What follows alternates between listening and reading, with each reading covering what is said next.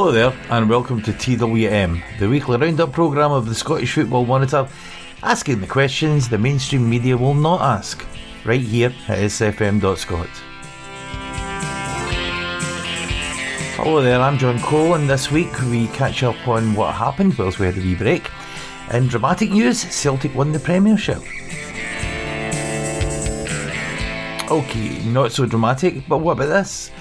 Partick Thistle achieved top 6 status for the first time ever. Now that's something we definitely should be talking about.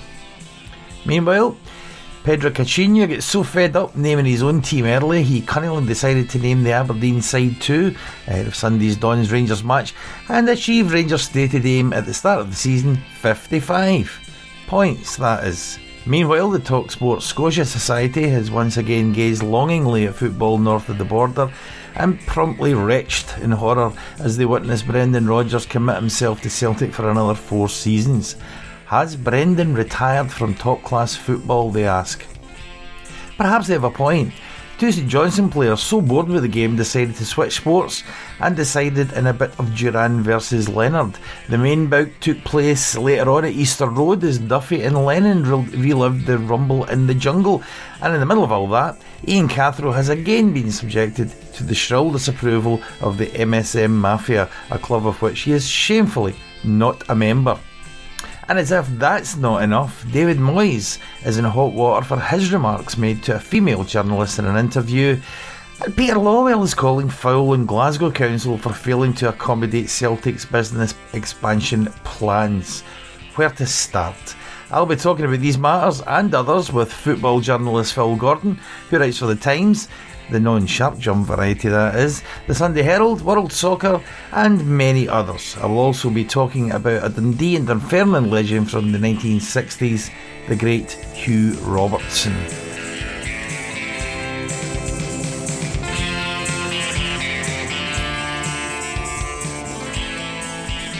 But first of all, a quick roundup of the football, the stuff that's actually played on the pitch. And after last weekend's Premiership matches, the last before the split, the big story is Partick Thistle's achievement in achieving a top 6 spot with a home win against Motherwell, who are second bottom now on 29 points alongside Hamilton Accies. Accies drew 1-1 at home to Ross County, of course, whilst Hearts recovered to some extent from their recent bad run with a 1-0 win against Dundee at Tynecastle. St Johnstone meanwhile helped cast Inverness 4 points adrift at the bottom with a 3-0 away win, and Rangers surprisingly beat Aberdeen by the same score at Pittodrie to reduce the gap between second place Dons and themselves to 9 points. Aberdeen are on 64 and Rangers on the magical 55. Celtic, who had secured the title last weekend at Tynecastle, dropped their 5th and 6th points of the season against Partick Thistle in midweek, but they beat Kilmarnock 3-1 on Saturday at Celtic Park. Meanwhile, in the Championship, the return bout between Lennon and Duffy in the tail of the bank ended in a controversial 1-1 draw, as did the other top of the table clash between Dundee United and Falkirk. With 4 games left, Hibs are on 61 points, 9 points ahead of the Bairns in second. Morton and Dundee United, both with 1 less game played, are on 50 and 48 points respectively. And congratulations are due to Livingston, who secured the League One title with a 2-1 win against Alloa Athletic, making them uncatchable at the top.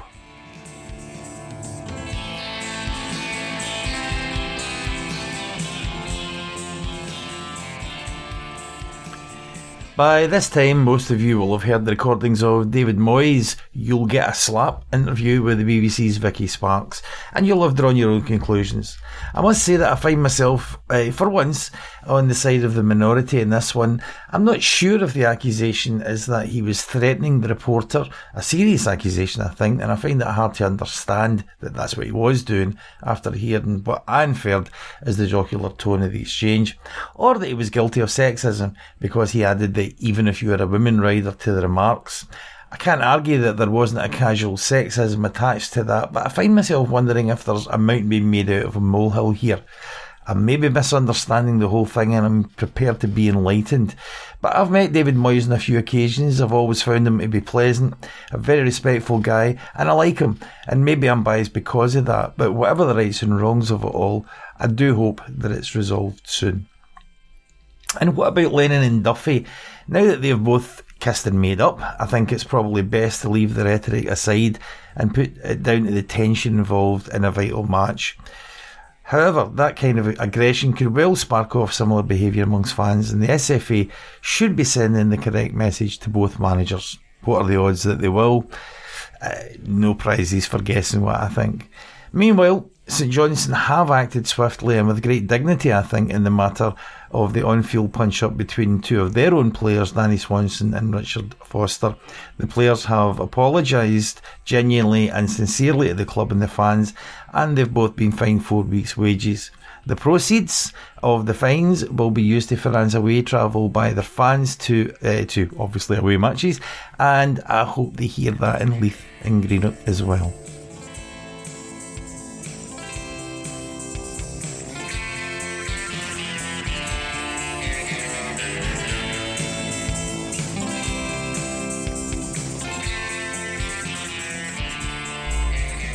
And the Jags have made it to the top 6.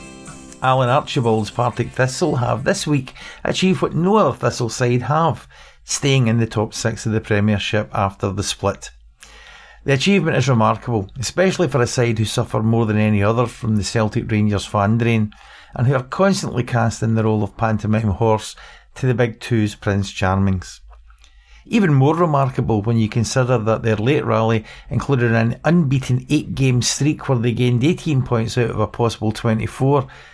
Remarkable too because a side which everyone had written off when they were bottom of the league just before Christmas kept that run of consistency going, while others around them, try as they might, found it impossible. Alan Archibald's stock will have risen as a consequence. Some very impressive behind-the-scenes resilience and patience gave the manager time to address the shortcomings of his squad and establish themselves among the best. Hopefully that faith will be rewarded and the manager will seek to continue his job of building a true Thistle squad for the future. Our congratulations go to Archie and his players, and well done Thistle.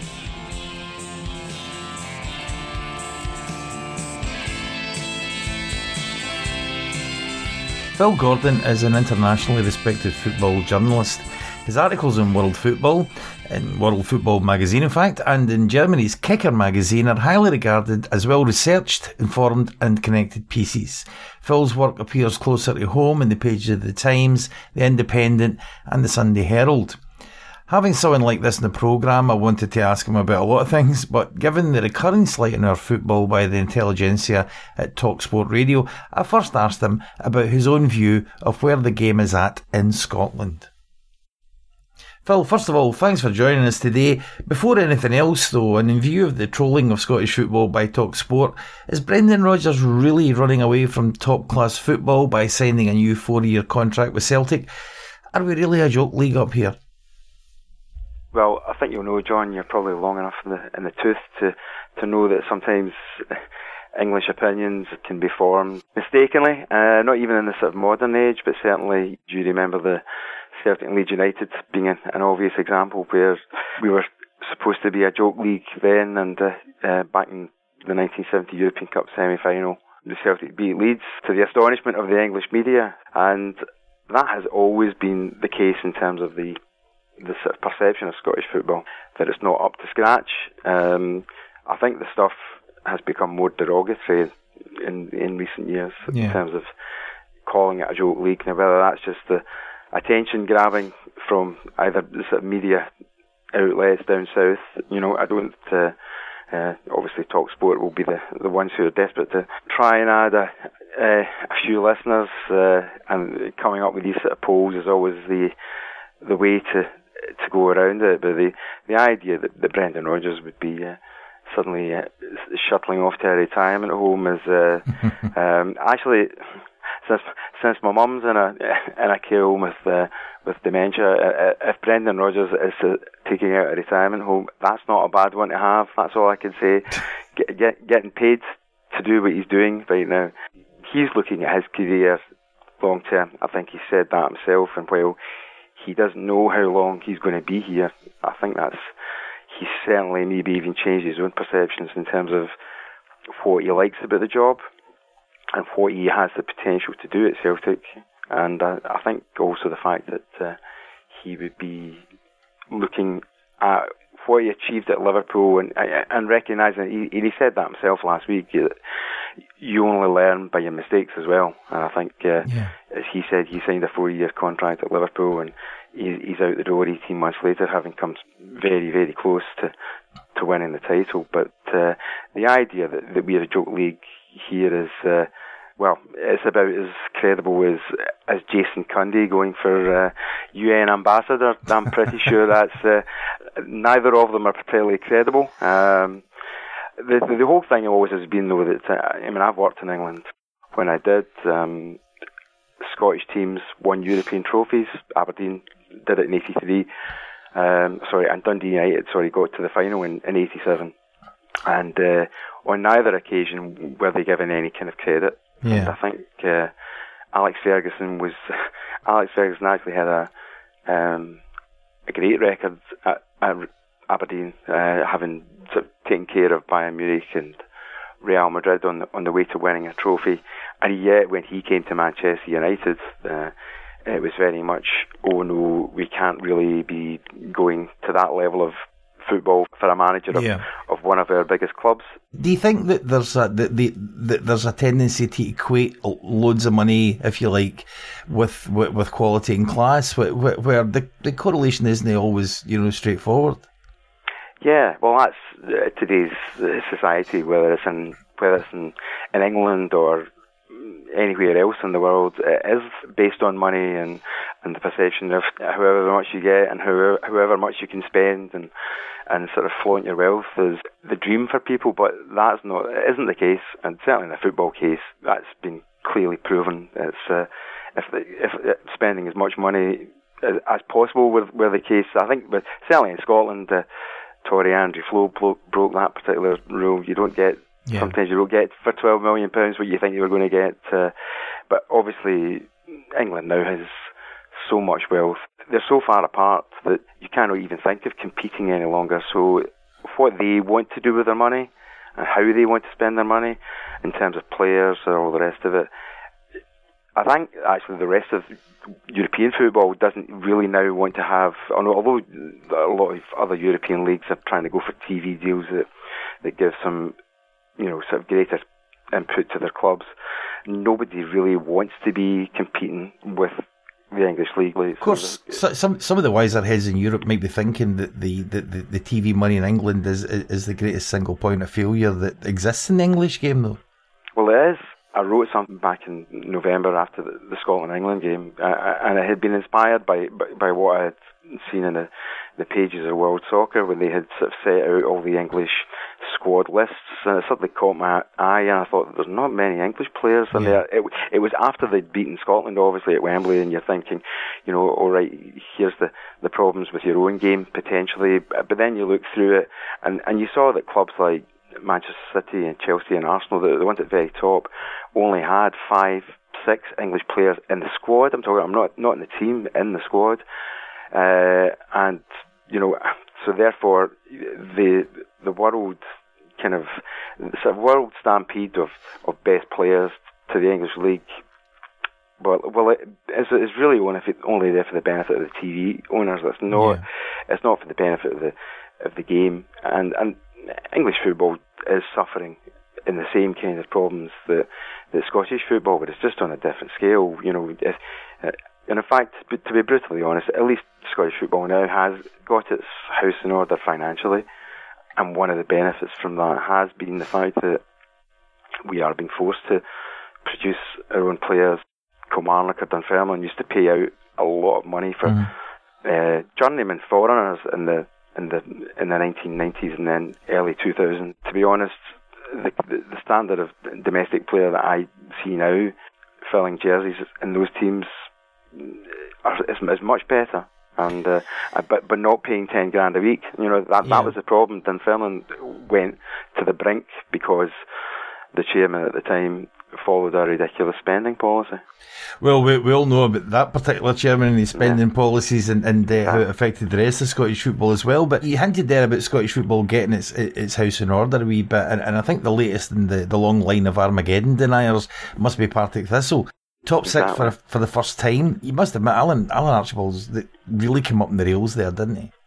He has. I'm fortunate. I've covered Partick Thistle a lot this season. They've not been a revelation to me simply because I have watched them since.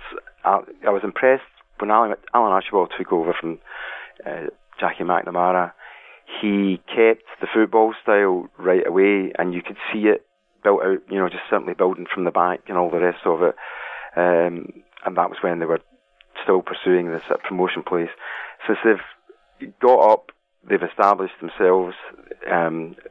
What Brendan Rodgers said last week about Alan Archibald and Partick Thistle being a sort of credit to the league, it wasn't false or anything like that. It was very much a genuine comment. But the fact is that Alan Archibald hasn't had huge funds, but again, Partick Thistle won't go that way because they've been burned so badly. The fans and the people involved now with the club remember almost going out of business. And I was there on Saturday when they basically sealed the top six with a win over Motherwell. And Alan Archibald said later on that this was as much for the fans as anybody else, that, because he'd played there for over 400 games as a player, and he knew what the background was like, and he hated that they got looked upon as a joke club. I suppose it's in some ways a bit like Scottish football. Well, there's no doubt that he's now got them playing the right kind of football, and the only problem I have with Thistle is they just simply don't get enough people through the turnstiles right now. They had 4,000 there the other day, and to be honest, and that was on a sunny day. Worthy of much more than that, to be honest. Well, we're actually talking about that earlier on about the regarded as somewhat as the pantomime horse of Scottish football, Partick Thistle. But in terms of the club itself, I mean, surely that's very significant for the fans. I mean, they do suffer from that Rangers Celtic fan drain, if you like. I think along with maybe Motherwell and St Mirren, because of their proximity to Glasgow. And Thistle obviously being in the middle of Glasgow, but I think that's really significant for the club. It is, but it's always been the case. I mean, I've been certainly since even when I was at school, and I had quite a few friends that were Thistle fans and went all the time, and occasionally I'd go along. I would go along with them, and my dad would take me to kind of all sorts of games. Go to Dumbarton, we would go and watch Airdrie or Motherwell or anybody. And when you went to these grounds, you would suddenly see, obviously, the big difference. You get 4,000 or 5,000, even in the sort of 1970s, when obviously when Celtic and Rangers came to town, the grounds were full with over 20. I covered Partick Thistle in the early 80s, and that was a desperate period for the club.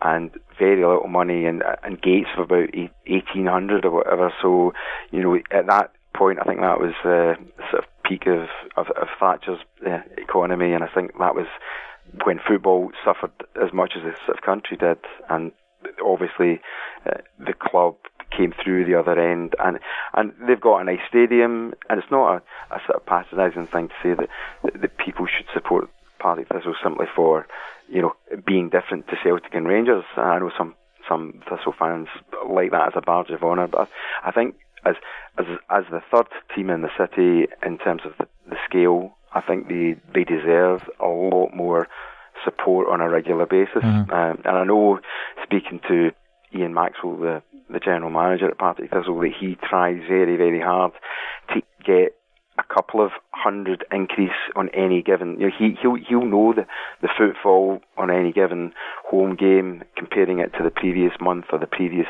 season. And they have tried hard, but they could do with people having a look at them, and maybe that's because they maybe just don't get the wider publicity, certainly on the screen. And I think that goes back to the fact that we don't really have a proper Scottish football broadcasting territory now, in terms of what we have is BBC, and then you have satellite television. BT Sport are good, but I don't think Sky have done Scottish football justice, and I think that's part of the problem, that these teams don't really get. They don't even get their 15 minutes worth of fame. They're lucky if it's 5. And often it's the joke thing, and that's the worst thing about it. It's Alan Archibald might not get his team on the television for the good football they play, but if they stick a mascot up front, then but they do, and that shouldn't be what it is about. But he's fighting a similar battle that other people have done at Partick Thistle over the years. Well, maybe now that they're in the top 6, people will start to take them a wee bit more seriously, and they'll get more than their 15 minutes or whatever. From my point of view, I think it's a wonderful thing. I also think that that Pedro Caixinha coming into the Scotland game is a wee bit of a breath of fresh air as well. He seems to be very eccentric. He seems to be a bit of a character, but he got a lot of criticism from the football fraternity because he announced his own team 24 hours early last week, and then picking the Aberdeen side as well, with a flurry of publicity surrounding that. I think it might be a bit of gamesmanship, but it's hardly disrespectful, is it? No, it's probably not disrespectful. I think most managers would know that what the opposition team is, and particularly if he is just in the country. I know from speaking to a couple of other managers, when they move to a different place, the first thing that they do is they spend ages getting up to speed with opponents. Sometimes you can be more in tune with what your opponent's teams look like than your own, simply because you're thinking down the line in terms of what you're going to do when you're going to play them. Yeah. Aberdeen, though, would hardly have presented a huge shock in terms of the team lineup. But he's obviously, as you say, a breath of fresh air. As everybody who comes in the door gets a bit of sort of credibility for a while, because obviously nobody's got anything negative to say that way. I think obviously if he's upset people by naming the team, then that's one thing. But it didn't really matter, because at the end of the day, the proof was in the result, and that's all he'll be doing. He's confident, and I don't think you would be a football manager if you didn't have that degree of confidence. And I think it's one of these things that sometimes doesn't translate particularly well. English is certainly not a struggle for him and not an issue, and I don't think there'll be any kind of like faux pas when he's saying things. Certainly Dr. Joseph Venglos was sort of hammered a bit for that in his time, but the media has changed a lot since then. But so too has the way that the managers deal with press conferences.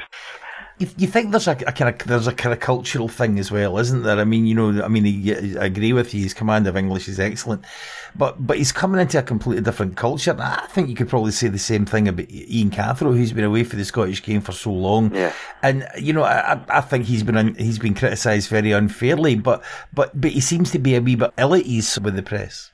If he's come with the perception of being an outsider, which he is obviously, simply because although he began at Dundee United and in the youth setup, I think once you go away for a bit and achieve even a sort of relative degree of progress, which he certainly did in Spain and Newcastle, I think that can be a double-edged sword. It's one of those things that we would happily sort of trumpet somebody's achievements if they were away from home, and then the minute they get back home, they get a label. I have to say, my dealings with Ian Cathro are limited, but I actually have done a couple of these games. They beat Kilmarnock just on Boxing Day with a 4-1 win, and then I think he had a sticky period after that for a couple of months, and obviously people were asking questions. But he was there. I covered the Hearts Celtic game at Tynecastle last week, and he spoke again, and I found his stuff fine. I understood what he meant about the game in terms of, well, the game with Celtic had gone. It wasn't really the important thing. The important thing was the game they had at St Johnstone a few days later, which ironically they lost. Yeah. But obviously the issues that in terms of the sort of perception that was being put out of him was that he was not handling it as well as other people wanted him to. But the fact is, every manager, doesn't matter, top or bottom, will suffer by results, and it's and although he's obviously a long-term project by the Hearts board, I'm sure they will want to be better than they are right now. But sometimes all that takes is about 3 or 4 wins back to back, and he's back in favour again. Yeah, and exactly, everybody changes the opinion again. Well, from the inexperience in Scottish football of Ian Cathro and Pedro Caixinha to two guys who probably should know better, Neil Lennon and Jim Duffy. Thinking about the two punch-ups in inverted commas that we had last weekend, you think it's fair to compare the Lennon and Duffy situation with the Swanson versus Foster situation? And I'm also mindful of the fact that Swanson and Foster get fined very heavily by their club, and I thought St Johnstone dealt with the whole thing remarkably well. But do you think the same sanctions should perhaps apply to Lenny and Duff? Well, I'm kind of in the fortunate position. One of the few people who actually saw the St Johnstone one. I was there covering the game at Hamilton, and although it wasn't caught on the TV, although I didn't see the initial bit that led to the fight between the two, they were on the pitch, even fleetingly, they were in good old-fashioned scrapping terms. Well, it's certainly easier in terms of the club to go down the line of punishing the players by fining them, because it is a breach of contract. I think they've done the right thing in terms of maximising it at St Johnstone. I've got a lot of time for St Johnstone. Danny Swanson as well. He wasn't just if it had been somebody else, but Danny Swanson has been their go-to player all season. He's been somebody that has impressed me so much, and certainly was worthy of a call up to the Scotland squad. But I think that the players were definitely being pushed towards the fine punishment simply because that's what was there. It was easier to simply handle it that way. Yeah. Obviously then the comparison comes in because of Jim Duffy and Neil Lennon's thing. Having not, I'd covered the Hibs game the week before. I missed the Wednesday night one, and obviously must have been. I was maybe fortunate. What I did see on the television was knowing both managers and Jim Duffy from back in his young days. I didn't think that the whole bust up was as bad as it is being portrayed, and I think it's as much. It looks worse because everybody rushes in. And that includes obviously the modern backroom staff and all the rest of it. I do look at it again, and I quite wonder how all the away dugout gets over to the home dugout, and obviously includes players as well. I'm sure Neil Lennon didn't want to be doing that either. He wants to turn the page as much as anything else, and the image that he's got, but he was, all of a sudden dragged back into it. That is the old sort of knee-jerk perceptions that are put out, and he's one of the people that sort of never really seems to get judged on the basis of what he does on a simple, is always something that's dragged up with relation to the past or what's happened to him in the past. Well, he's certainly worth a lot of column inches, Neil Lennon, isn't he? Well, that's it. He's never been short of that. It's when he was a player, he got it, and I certainly remember writing one piece for the Times in 2005 in terms of what he was having to put up with as a player. I kind of said that at the time that he was written about in a way that wouldn't apply if his name belonged in the news pages. Basically, the same lack of care in terms of what had happened to him, and I think he got tired of that. And obviously, once he was Celtic manager, I think that became more of an issue for him. Well, we'll wait to see what the compliance officer says, because from what I hear, that both of them are up on charges, if that's the correct word, with the SFA, and we'll see what happens there. But another guy who's another ex-Celtic player, who's a manager who's been in a lot of trouble this week, is David Moyes. I mean, apart from the problems he's got with Sunderland at the foot of the table, where are you in this whole Moyesgate thing? I mean, cards on the table for me. I thought it was a bit sexist to use the even if you're a woman thing, but I genuinely heard that as a bit of fun, and I'm definitely in the minority as far as the media are concerned. Well, yeah, the problem again is that I would have to declare an interest in terms of David Moyes simply because I've known him a long while in terms of his I've known him back since he was Celtic youth player, and I've dealt with him both as a player and a manager over the years, and he was always very helpful when he was at Everton. But obviously, David has got a situation where, everything now, in terms of the broadcast media, is obviously, there's more of an audience now than it ever used to be, and press conferences used to be a much simpler thing. Things were said and done that I've read and seen in the 80s and 90s by managers, whether it was public or even just down the corridor and having a word in somebody else's ear. Yeah. That wouldn't go on now, and obviously because it would end up very quickly on a phone and put out there. I mean, obviously David was foolish to say what he said to the journalist, and I know that there are plenty of women journalists in football who, because there are quite a few in Scotland now, and I think that they would have taken offence at the way it was said. The problem is that if what he's saying is obviously meant just simply to be a bit of a joke, and I agree that's with you that that's possibly what he was trying to do. It's fallen foul, and I think that's a case of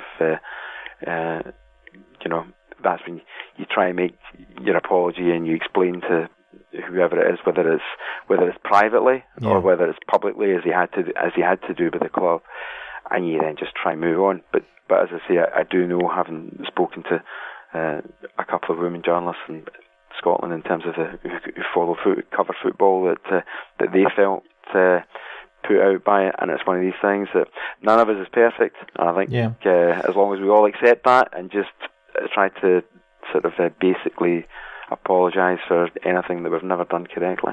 I think, I suppose from my point of view as well, but, because I'm not a woman, then, and it's very easy to disregard things, if you're not at the sharp end of a stick.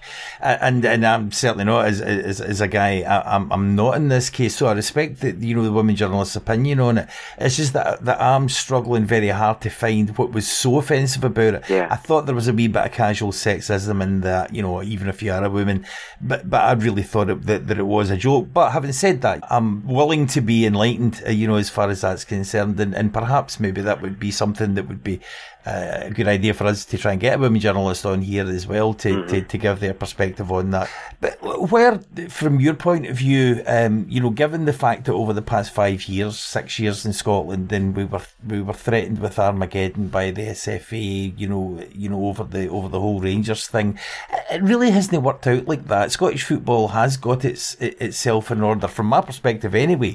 Would you agree that we're in a better place now than we were in 2012, 2011?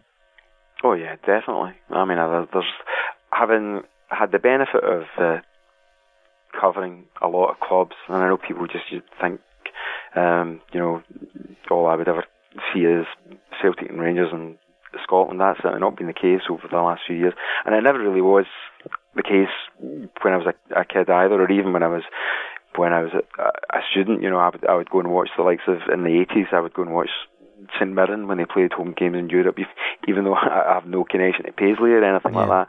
And the fact is, St Mirren are a good example. Over the last few years since Armageddon kicked in, they've been one of the teams to win a trophy. It might have come at the expense of their Premier status, but that's what football is all about. Yeah. And I was there in 2014 covering the playoffs when the Hibs lost and went down, but it wasn't just the Hibs lost, it was the fact that Hamilton seized their own destiny that day at Easter Road in a quite brilliant fashion. And these games, to be honest, if these games had been put on a wider screen to a bigger audience, people would be saying, that's quite a league. I wish I was watching that a lot more often. Yeah. So the fact is, the Armageddon thing, if the financial stuff, that was all foolishly said in the first place, and it shouldn't have been said. And I'm sure the person that came up with his Armageddon phrase must be wishing he hasn't, because every time... Can you think who that was? There's obviously... every team has a positive thing that people can find. Now, you know, it's good to be able to say that, well, hold on. You know, there you go. And we have Hibs selling out. Hibs and Dundee United will be selling out games this season, even though the game is still broadcast live on BT Sport in the middle of the winter time. You know, it has a healthiness. There are clubs that I do wish that there are a few clubs, you know, that they got some more people through the gates. St Johnstone would certainly be one of them. Partick Thistle, obviously, but in terms of the percentage of population, Scottish football has always punched above its weight in terms of the number of people it got through the turnstiles. It just has never had, and I mean never had, the publicity. It's certainly never had any kind of sort of wider screening to an audience, and I think the idea that Rangers going into liquidation in 2012 meant everything else had to change was wrong. And obviously, I think there was quite a good blog written by a young guy a couple of months ago. I think he was a Morton fan, and he had pointed out the fact that you know, Scottish football thrived in many ways simply because all of the other teams that had produced good performances in cup competitions. And I kind of looked it up, and I pointed it out to a colleague in Germany at Kicker, because he had asked me to write something about the Scottish game and whether people were, as he thought, you know, bored with the sort of one horse race with Celtic. And I pointed out to him that I think it had been since 2012 or whatever that 4 or 5 different teams have won the Scottish Cup, and that was more than Germany, I pointed out to him. So I was trying to sort of not just put it in the context of Scotland versus England, which I think is how we always see ourselves placed, but you know, the Bundesliga would have loved it if the German Cup, which is a big competition over there, had managed to claim as many different winners as the Scottish Cup. So I definitely feel we've got plenty to offer. I think that there are a lot of fans across the country, you know, whether it's Dundee or Aberdeen or Edinburgh, and I get the sort of privilege of going to cover games and sort of derbies in these places, and you see how much those kind of games mean to them. But they all follow their clubs passionately, and I think they've got sort of good reasons. But the fact is, you can't always get good reasons, and you know, and Inverness are a good example. You know, a couple of years ago they were winning the cup, and they must have thought, there you go, life can't get any sweeter. But right now they're struggling. But that is the nature of football. One has to suffer while somebody else is thriving, and I think that's why we like sport. And I think even in from an Inverness point of view, I remember one of our Inverness contributors on SFM saying at the time when they won the cup, you know, we could get relegated next year, but I don't care. And that kind of positivity is I think what you're talking about. And on that positive note, I'd just like to thank you, Phil, for coming on and sharing some of your thoughts with us today, and I hope you'll do it again sometime. You're welcome, John.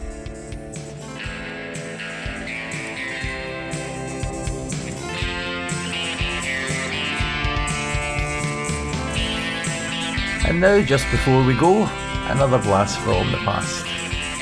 Hugh Robertson is another of those magical names from my own past.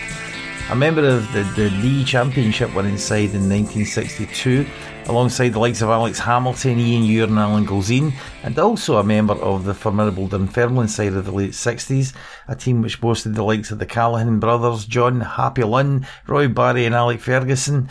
He's a player who scared the life out of this young Celtic fan with his pace, his directness and his thick mane of black wavy hair, which reminded me of every baddie and every western I ever devoured. Hugh was born in Auchinleck on 29th of November 1939. Wee Louie, as he was known in a fleck, played for the famous local junior side before being tied up by Willie Thornton's Dundee in 1957. He established himself in the side the following year after scoring a goal in his debut, a 5-0 home win against Partick Thistle, and that was on the 16th of November 1957. After Bob Shankly succeeded Thornton, who went to Partick Thistle as manager in 1959, Hugh became an integral part of the legendary D's side that won the championship under Shankly in 62. The following season, after the championship win, Hugh scored 1 goal against Cologne at Dens in 4 appearances in the European Cup as Dundee reached the semi-finals of that competition, succumbing in the semi-finals to AC Milan, where Hugh was out for both games due to injury. He also featured in the 1964 Scottish Cup final, where Dundee lost 3-1 to Scott Simon's Rangers side, who were then at the height of its powers. In 1965, following the departure of Jackie Sinclair to Leicester City, Dunfermline manager Willie Cunningham signed Hugh as his replacement. Immediately, he was involved in Fairs Cup duties with the Pars, and again reached the latter stages of that tournament, this time the quarter-finals. Under another new manager, this time George Farham, Hugh played in the 1968 Scottish Cup final, this time starring in a great attacking display for the Pars against Hearts and bagging a winner's medal in a 3-1 victory. My main memory of him was in a match in November 1966 at East End Park. Hugh gave Tommy Gemmell, playing at right back for Celtic that day, a terrible time of it. His pace and trickery in a pitch that resembled a bog was the main reason that Dunfermline went into a 2-0, then a 3-1, then a 4-2 lead. Most people will remember the famous Ryan Giggs goal in the FA Cup final semi-final against Arsenal. I'd already witnessed that goal. Hugh Robertson scored it that day against Celtic in the 31st minute of that match. He took the ball for the halfway line, skipped past a couple of Celtic players wide on the left, skinned Tommy Gemmell, cut inside and just launched the ball into the roof of the net. Wonderful goal, although I probably didn't feel like that at the time. Hugh left Dunfermline in 1971 to play for Arbroath, and he stayed there until 1973, when he retired at the age of 34. He played 292 games for Dundee, scoring 61 goals, played 172 times for Dunfermline, hitting the net on 49 occasions, and he had 40 appearances and 5 goals for the Red Lichties. He gained 1 international cap against Czechoslovakia in a World Cup qualifier in 1962, where he laid on both of Scotland's goals, scored by Ian St John in a 4-2 defeat. His competition for a cap was severe though. He was up against Alex Scott of Everton, Davy Wilson and Willie Johnston of Rangers, and John Hughes of Celtic, and he never got another full cap after that game. Despite that impressive list, with League and Cup matches and European success to boot, Hugh features in neither Dundee FC nor the Dunfermline Athletics Hall of Fame. A great pity. Hugh went on to try management after stints at coaching with Arbroath and Dundee. The call came from Danish side Herfølge, and Hugh took them from the third to the first divisions of the Danish League before returning to Scotland and opening a pub in Dundee. He returned to his native Ayrshire in 1989 to run the Royal Hotel in Dalry, and he remained there, and in fact died there, sitting in his favourite armchair on the 12th of March 2010. Hugh Robertson was 71. Hugh's another of those wonderful players from the golden era of Scottish football who's forgotten by the mainstream media, and it's such a pity that they have chosen to do so. The self-serving media care nothing for a story that doesn't add to their bottom line, of course, so their selective memory is to be expected, and it probably will never be repaired. I hope that the memory lapses in the part of Dundee and Dunfermline can be in the case of Wee Lou. He deserves a lot better.